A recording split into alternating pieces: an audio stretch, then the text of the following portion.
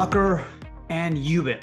Hey everyone, Adam Bergman here, tax attorney and founder of IRA Financial. On today's podcast, I want to discuss using a C Corp blocker, domestic or foreign, and how that could potentially block the application of the unrelated business income tax on your self-directed IRA investment. So let's get started.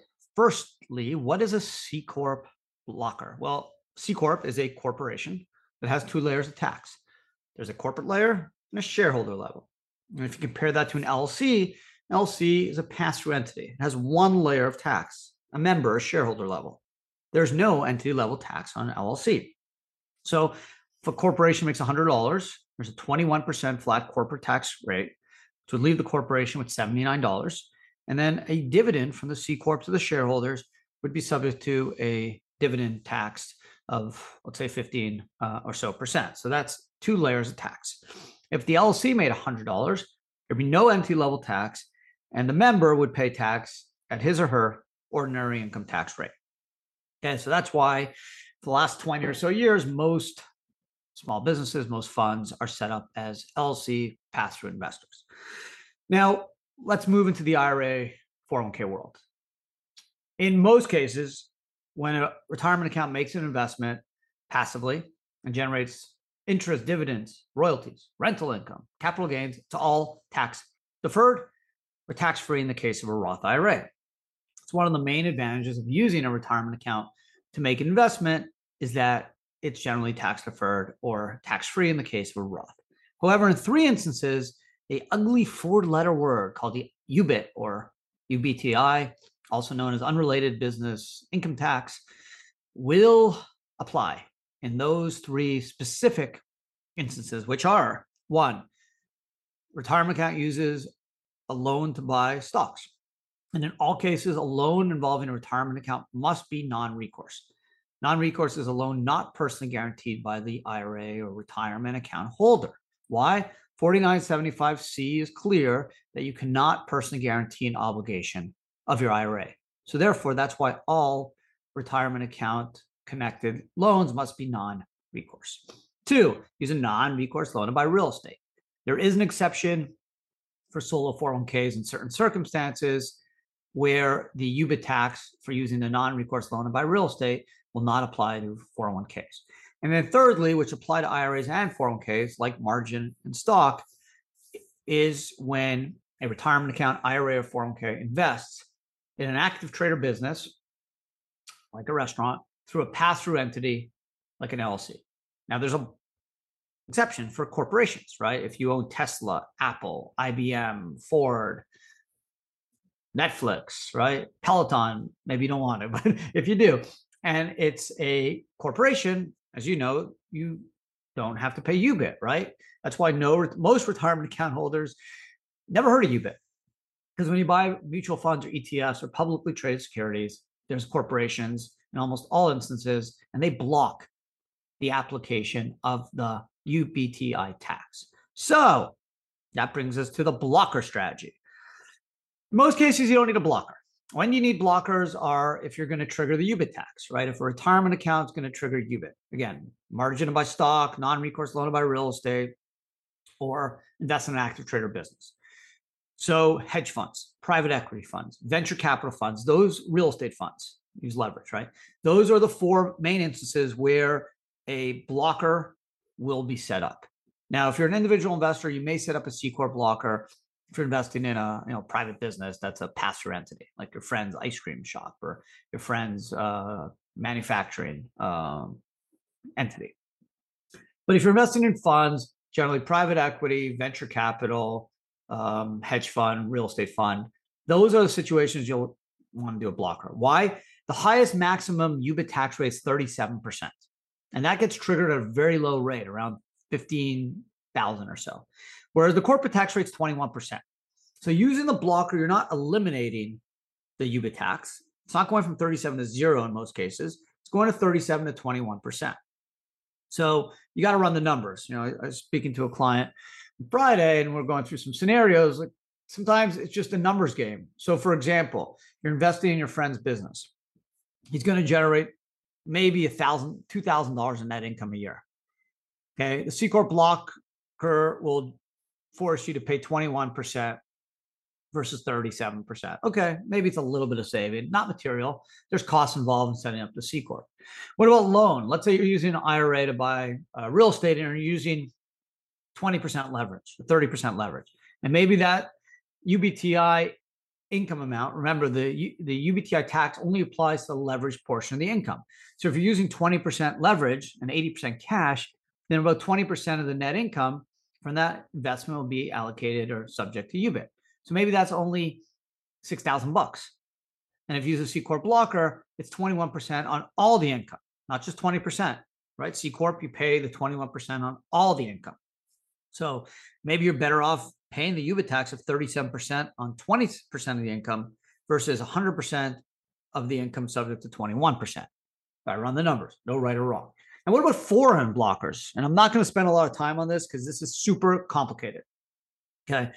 Most big hedge funds, private equity funds, real estate funds, venture capital funds that want foreign investors, people from Saudi Arabia or Europe or China, are going to need to set up a foreign blocker, let's say in Cayman or BVI.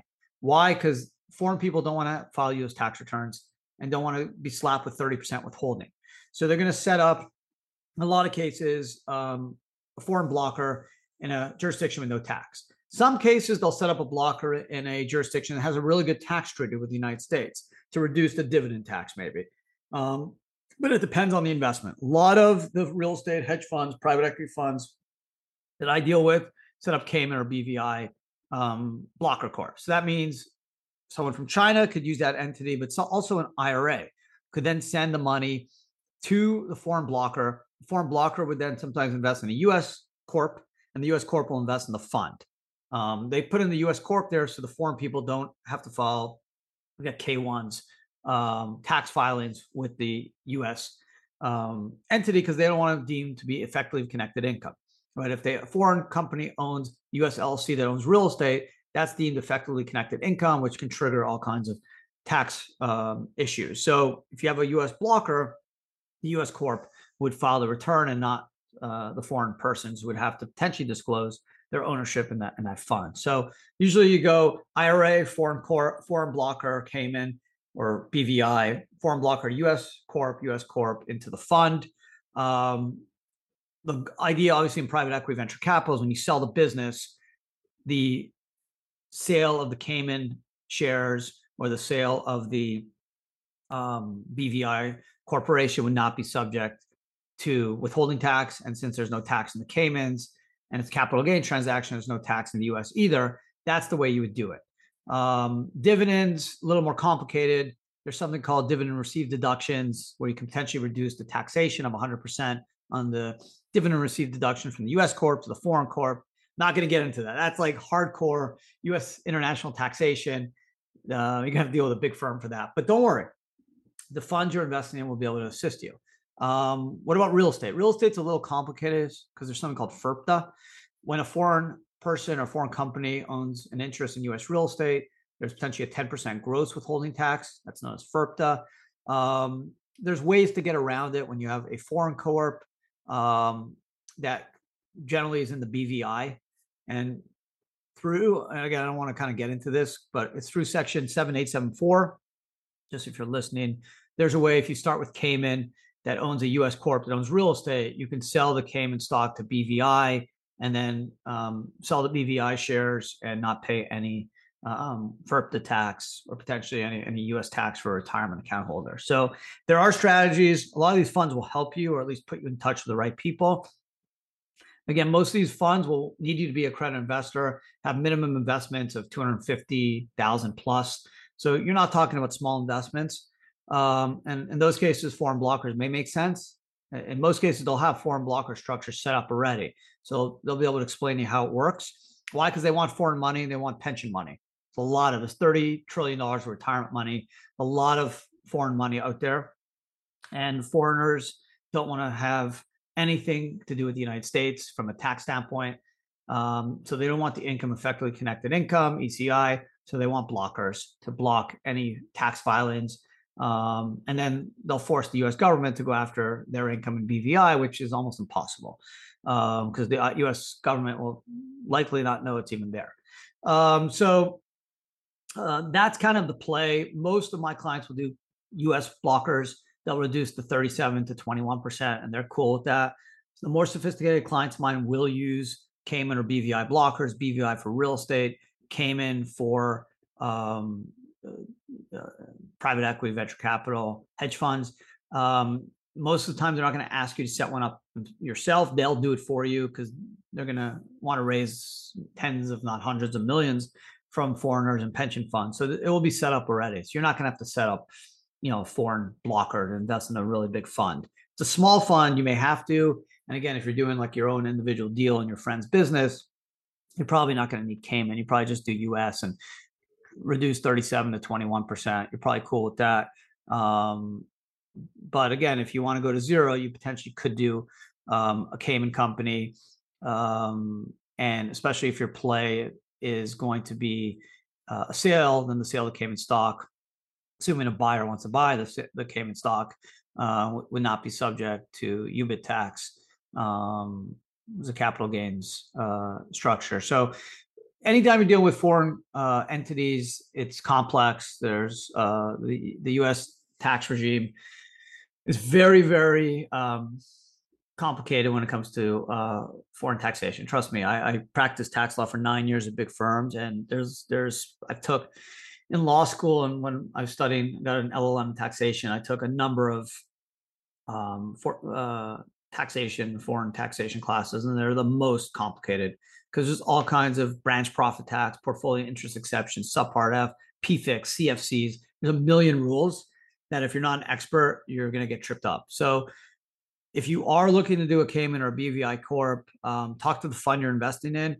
and get a tax attorney or a CPA because you can't do it on your own. Even me, I haven't been practicing law for a number of years. If I had to do one of these structures my own, I would hire a tax lawyer to help me because the laws changed.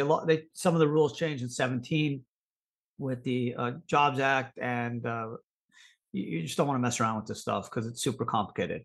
But there are right ways to do it, and the tax attorneys that are practicing are really good in this area and know the rules, and they can help you structure something to minimize taxation, just like the BVI trick when you sell Cayman stock to a BVI company and get around FIRPTA. And there's also ways under 7874 for Cayman Island corps to essentially avoid dividends through dividend receipt deductions. And then there's portfolio interest exception for interest exceptions, avoiding withholding tax. Because the key is, hey, if you're doing a foreign blocker, you don't want to pay any tax. You don't want 30% withholding. That's the worst. You don't want to pay FIRPTA tax, 10% on real estate.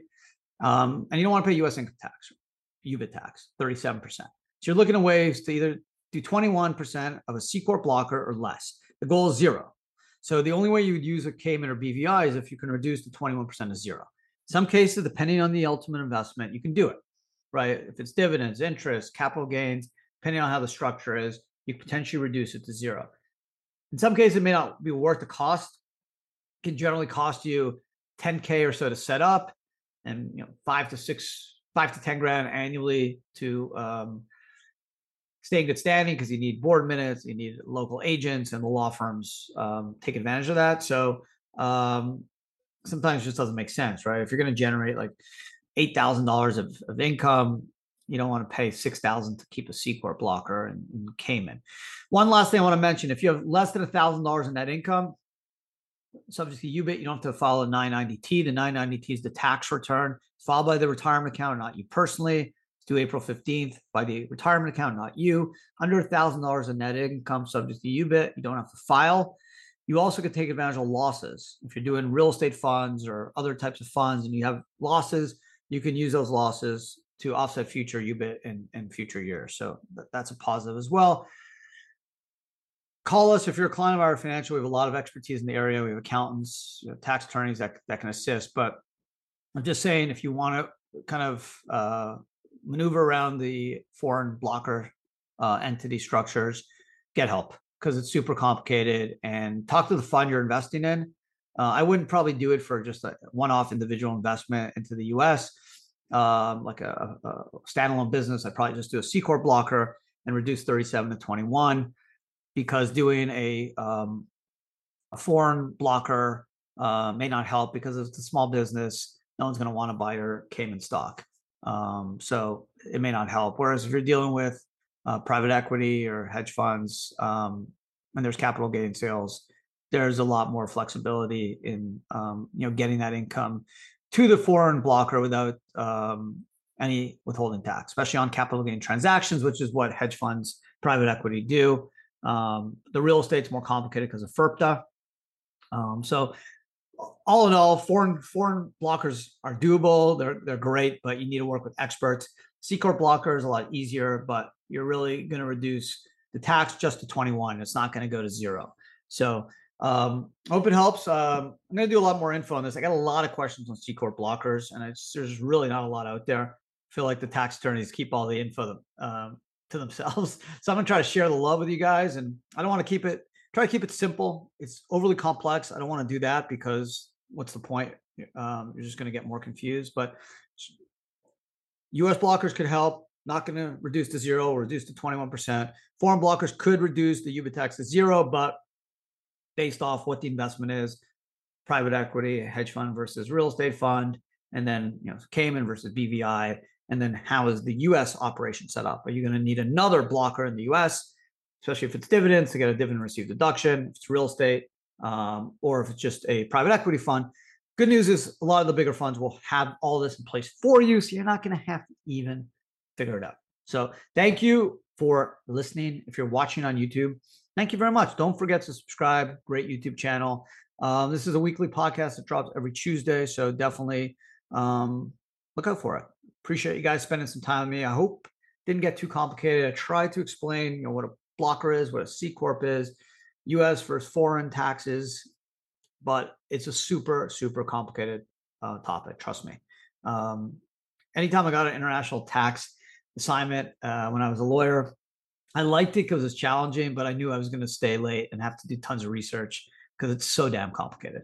So anyways, I did my best to keep it as simple as I could. Hope you guys found it interesting and helpful. And if you didn't, my bad. I'll do better next time. Otherwise, have a great rest of your day and take care.